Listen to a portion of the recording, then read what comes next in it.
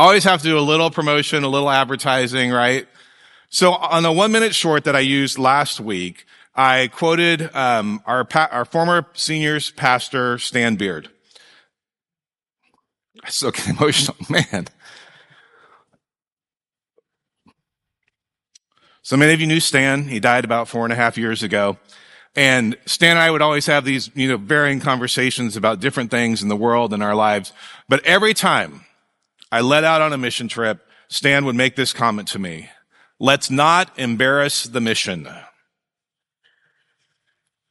And the first time he said that to me, I was like, let's not embarrass the mission. What is he's like, I was like, oh, what he was saying is you can carry out the mission of God in a way that actually pushes people further away than brings them closer. So then we get back from a mission trip, and what would Stan do? He had a question for me.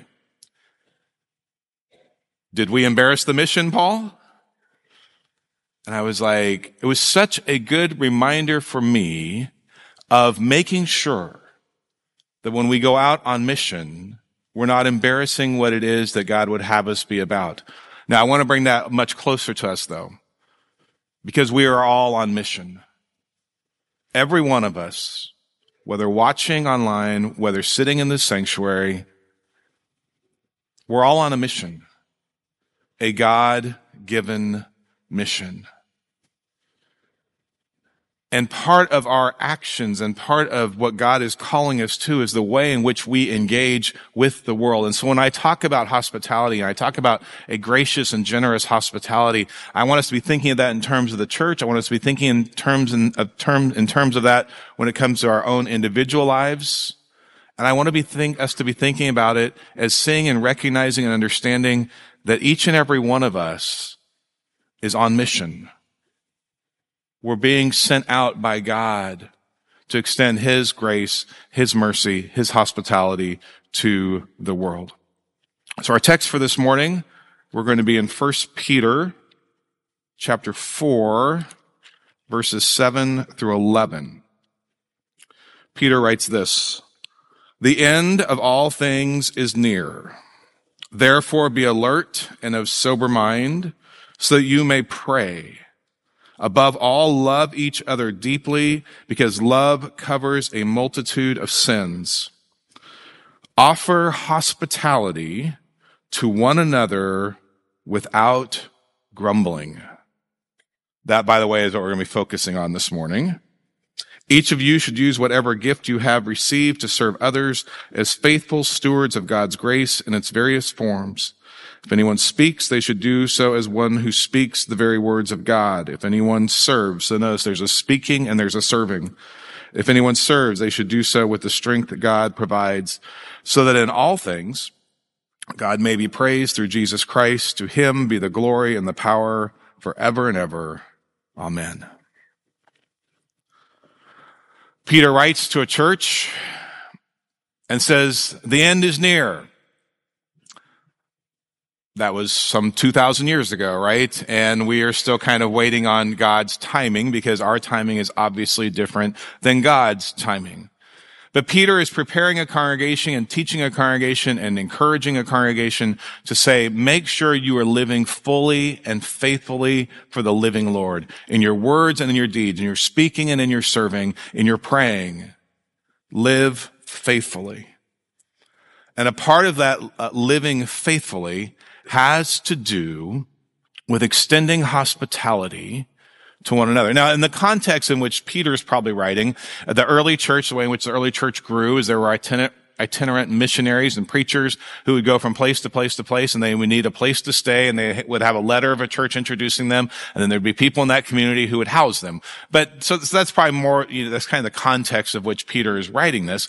But he's saying, look, we as followers of Jesus have got to make sure that we are practicing a gracious and generous hospitality.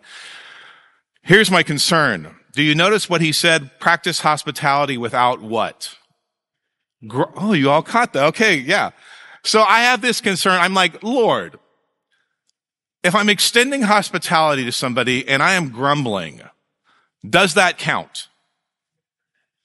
Now, I'm not a works-based righteousness person, and I know we are all saved by grace, but I'm just wondering in God's ledger, Like if I'm like, oh, so glad you're here and so good to see you and so yeah, and I'm like, oh my gosh, you got to be kidding me. I have to host them. Does that count? I'll let you all just think about that the rest of the sermon because I'm not quite sure I figured this thing out. But there is this issue of offering a hospitality to others. And when it comes to hospitality, the bottom line is this. We don't get to choose who we show hospitality to. Like, it's really easy to show hospitality to people who you like, people you get along with, people who think like you, act like you, behave like you, go to the same places you go to. Of course, that's a gracious and generous hospitality. And sometimes, what we also do, we have a hospitality that's based on, well, if I do this for them, then maybe they'll do something for me. Imagine if God felt that when he gave us the Garden of Eden. God's like, look, all of this, but I've got some conditions on all of this. And I'm really hoping that if I give you all of this, you'll love me even more. We have to be careful with our generous and gracious hospitality and that we don't have a choice in terms of who we offer it to.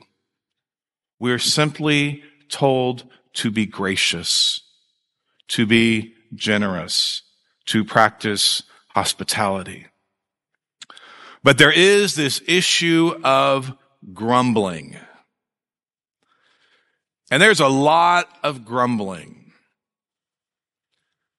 I think back to the liberation of Israel from their enslavement in Egypt.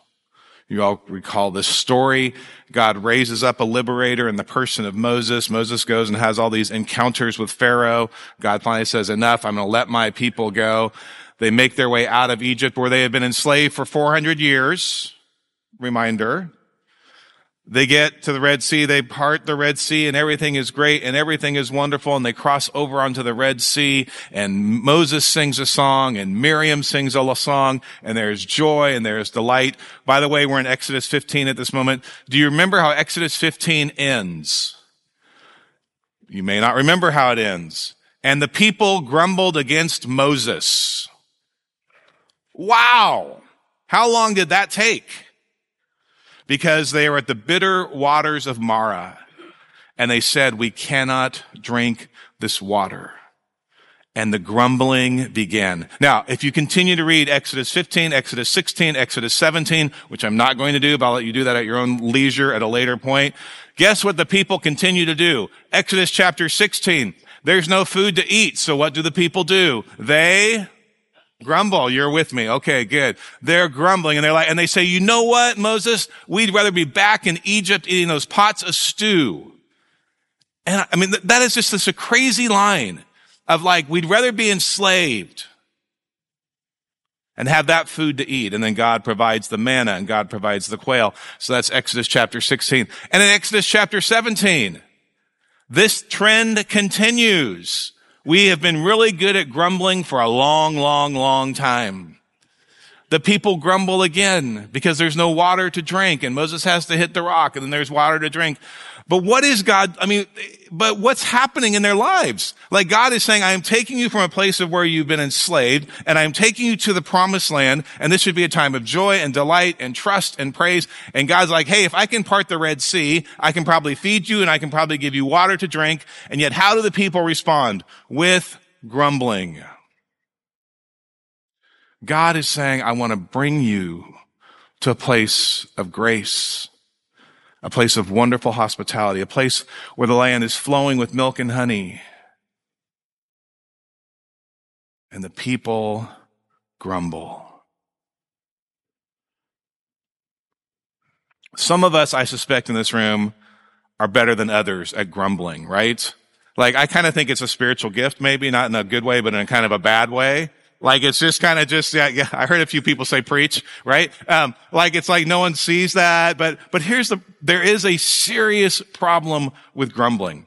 So I'm going to quote from C.S. Lewis. Love C.S. Lewis. But he relates grumbling to hell. Okay, this is a little bit of a longer quote, so we're going to kind of work our way through it. But listen to what he wrote, and this is in The Great Divorce. Which, by the way, I have to say one more thing about technology. This is where, like, ChatGPT is great, because I had this quote, and I wasn't, wherever I had picked it up, said it was from some other book, from a book, and I was like, I don't think it's from that book that C.S. Lewis wrote. And so what did I do? I copy and pasted this quote into ChatGPT. I said, C.S. Lewis, which book is it from? And it came back, The Great Divorce. So see, AI is pretty helpful, okay? Just letting y'all know. I know it's dangerous. I just want you to know. Anyway, so this is from The Great Divorce. Lewis writes this. Hell, I almost got 2 syllables out of that. That was almost a Texas hell right there. 3 was always the aim in Texas, right? When I was in the South, you got to get 3 syllables with hell. Hell begins with a grumbling mood. Always complaining, always blaming others, but you are still distinct from it. You may even criticize it in yourself and wish you could stop it. But there may come a day when you can no longer. Then there will be no you left to criticize the mood or to even enjoy it, but just the grumble itself going on and on forever like a machine. It is not a question of God sending us to hell. In each of us, there is something growing which will be hell, unless it is nipped in the bud. What Lewis is warning us about is saying, do you see how quickly a grumbling spirit takes us down the pathway to hell? A separation from the living Lord. Lewis has a couple of other great quotes around hell, and he says, look, no one is sent to hell. No one is taken to hell. We simply make it there of our own volition. We are very good at empowering ourselves to get to a place of hell. His other quote I like, and I know this probably comes from somebody else, but he says, hell's doors are locked from the inside. We're on the inside. We can open those doors. But what Lewis is warning us about is saying grumbling can take you to a very dark place. It can become that which consumes your soul. That which takes you further and further and further away from the God who gives you life and the God who gives you hope. Grumbling, he says, hell begins, he says, with a grumbling mood. And you're like, Paul, can you do something redemptive here, please? Like, have I brought you all low enough, or you want me to go a little bit lower, right? But there's this, I think it's a warning, but then there's this antidote. And that's what I want to talk about this morning, because I know at least for me personally, like I need this reminder of saying how easy it is to get stuck in a rut and how easy it is to start grumbling, and that grumbling leads to ranting, and that ranting leads to whatever else. And all of a sudden you're just mired in a literal hell, even though you're here on earth. So I'm going to share 3 verses very quickly, very succinct verses that I believe help us to get our eyes off of the grumbling and the whining and the complaining, because we're just like the people of Israel wandering through the wilderness that God has promised them this great and wonderful promise. Things aren't working out how they think things ought to work out. They grumble, they complain, they whine, and God continues to show up. So let me offer a couple of thoughts on this. Romans chapter 14, verse 8, which is kind of really where our focus needs to be. If we live for the Lord. And if we die to the Lord. So whether we live or die, we belong to the Lord. We must keep this forefront in our lives. I referred to this several months ago as saying that we live our lives before an audience of one. We often tend to think of the audience and the crowd and who it is that we ought to be pleasing and this and all these other sorts of things. And really, when it comes to our lives with God, we live for an audience of one. Paul would write in Galatians saying, hey, I don't live to please the people around me. I live to please the God who saved me. And one of the ways I think in which we fight against the grumbling and the complaining and all the sort of stuff that we can see in our world that's wrong or it's not treating us right or whatever is that we remember that we live before an audience of one. We must desire that God comes in and becomes the primary thing, the primary hope of our lives. That God's Spirit must fill our hearts because we live for an audience of one. Anne Lamott puts it as Anne Lamott puts it in kind of her Anne Lamott kind of language. She says something like, and I shared this at some point last year, I think, God cannot clean your house when you're still in it. Like if I'm setting up my own house and God's like, hey, you need to move out of that house so I can clean it up. And then maybe I'll let you move back in, right? But God can't, like if we're still living for ourselves and we're still, doing all these other sort of things and we've taken our focus off of the living God, we've misplaced our hope. So as Paul says, the Apostle Paul says, whether we live or die, we belong to the Lord. Sometimes, and this is the second verse, we have to look for the goodness of God. Because we hear a lot of other stuff that's not good and that's not great and causes us concern and all these other sorts of things. But we need to be a people who look for the goodness of God. Psalm 27, verses 13 and 14. I remain confident of this, David writes, I will see the goodness of the Lord. And notice what he says, in the land of the living. Wait for the Lord, be strong and take heart, and wait for the Lord. I will see the goodness of the Lord in the land of the living. Are we making time to look for the goodness of the Lord? When we look up at the night sky, when we walk along the beach, when we drive through the mountains, are you looking for the goodness of God? Or are you just racing to the next thing? You see, to look for the goodness of God, sometimes that means we have to slow down. We have to reorient our lives. We have to remember that we live ultimately for God. Where do we see the goodness of God emerging? Whether that's in relationships, whether that's in hospitality, whether that's in an act of grace, whether that's in the sunset or a sunrise. Are we looking for the goodness of God in the land of the living? In the final text, Galatians chapter 6, as Paul's wrapping up his letter to the church in Galatia. This is verses 9 and 10. And this then is a challenge to us when it comes to hospitality. Let us not become weary in doing good. For at the proper time we will reap a harvest if we do not give up. Therefore, as we have opportunity, let us do good to all people, especially to those who belong in the family of believers. Let us not become weary in doing good. Let us not be weary in living out a gracious and generous hospitality. Don't grow weary. You see, when we keep doing the next right thing that is in front of us, when we keep offering gracious acts of hospitality without grumbling, right? Something changes in us.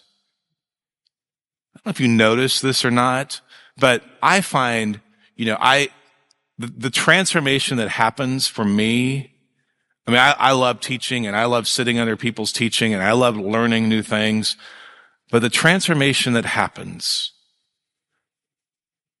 is actually when I'm out serving, when I'm actually out doing something. And I think that's what Paul's describing here in Galatians, when he says, do not grow weary in doing good for others.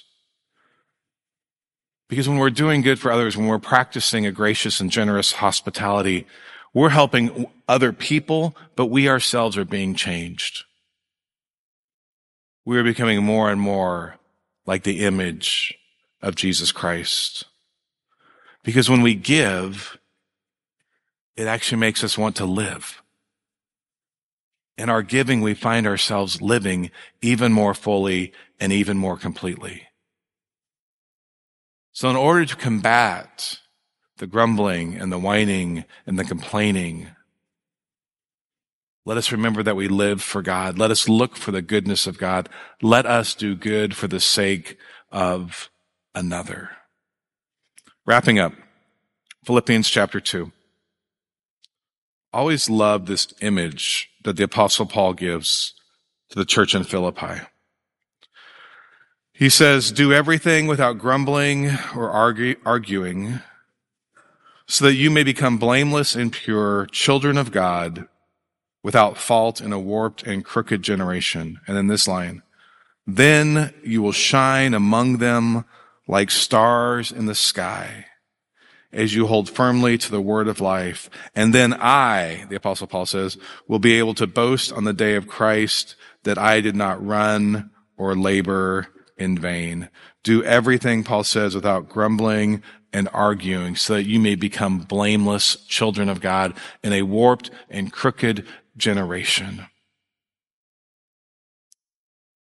You see, if we as the church and if we as followers of Jesus are no different than the world,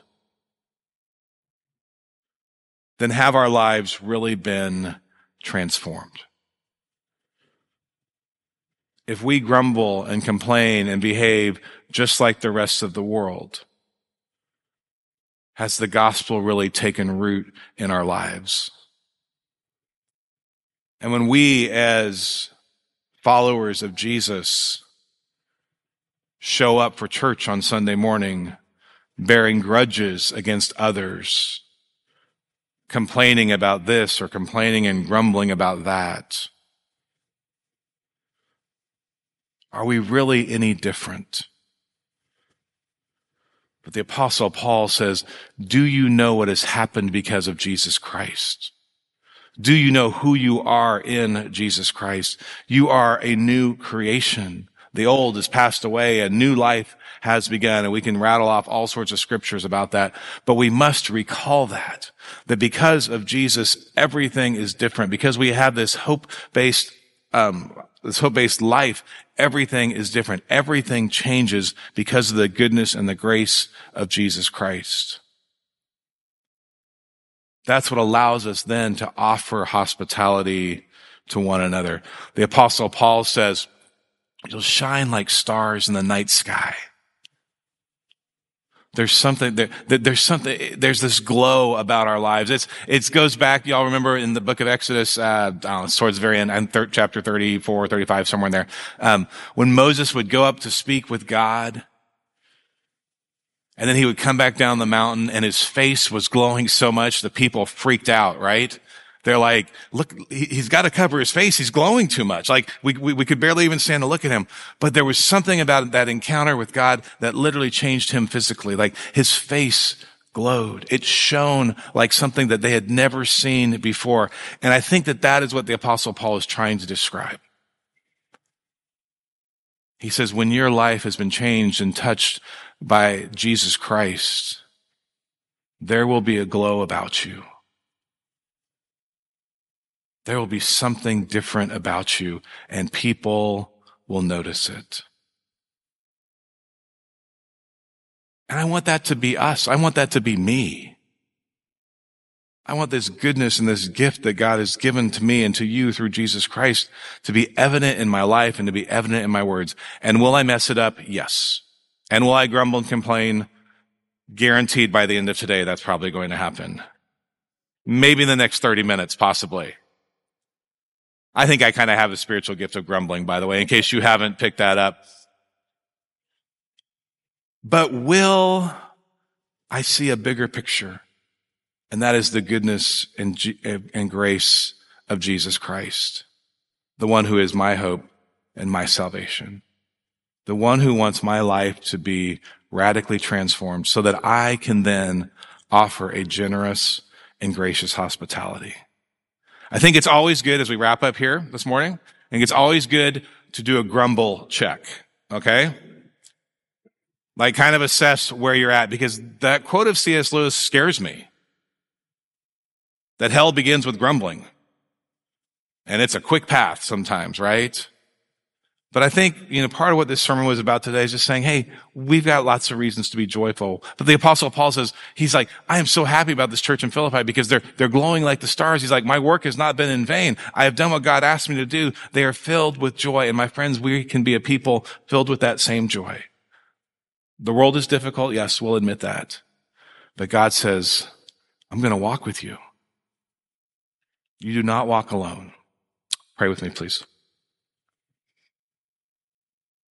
God, we need a hospitality that's based on something bigger than us, a hospitality that extends from beyond us. It is easy to get caught up in this world and the things of this world, to grumble and complain, and to move quickly towards a place that we don't want to be. So Lord, forgive us when we do that, and set us free. Lord, help us to focus back again on Jesus. Help us to see the good things that you are doing in and around us, and help us to serve others in joy, recognizing the gift that has been given to us in and through Jesus Christ. We pray and ask these things in his name. Amen.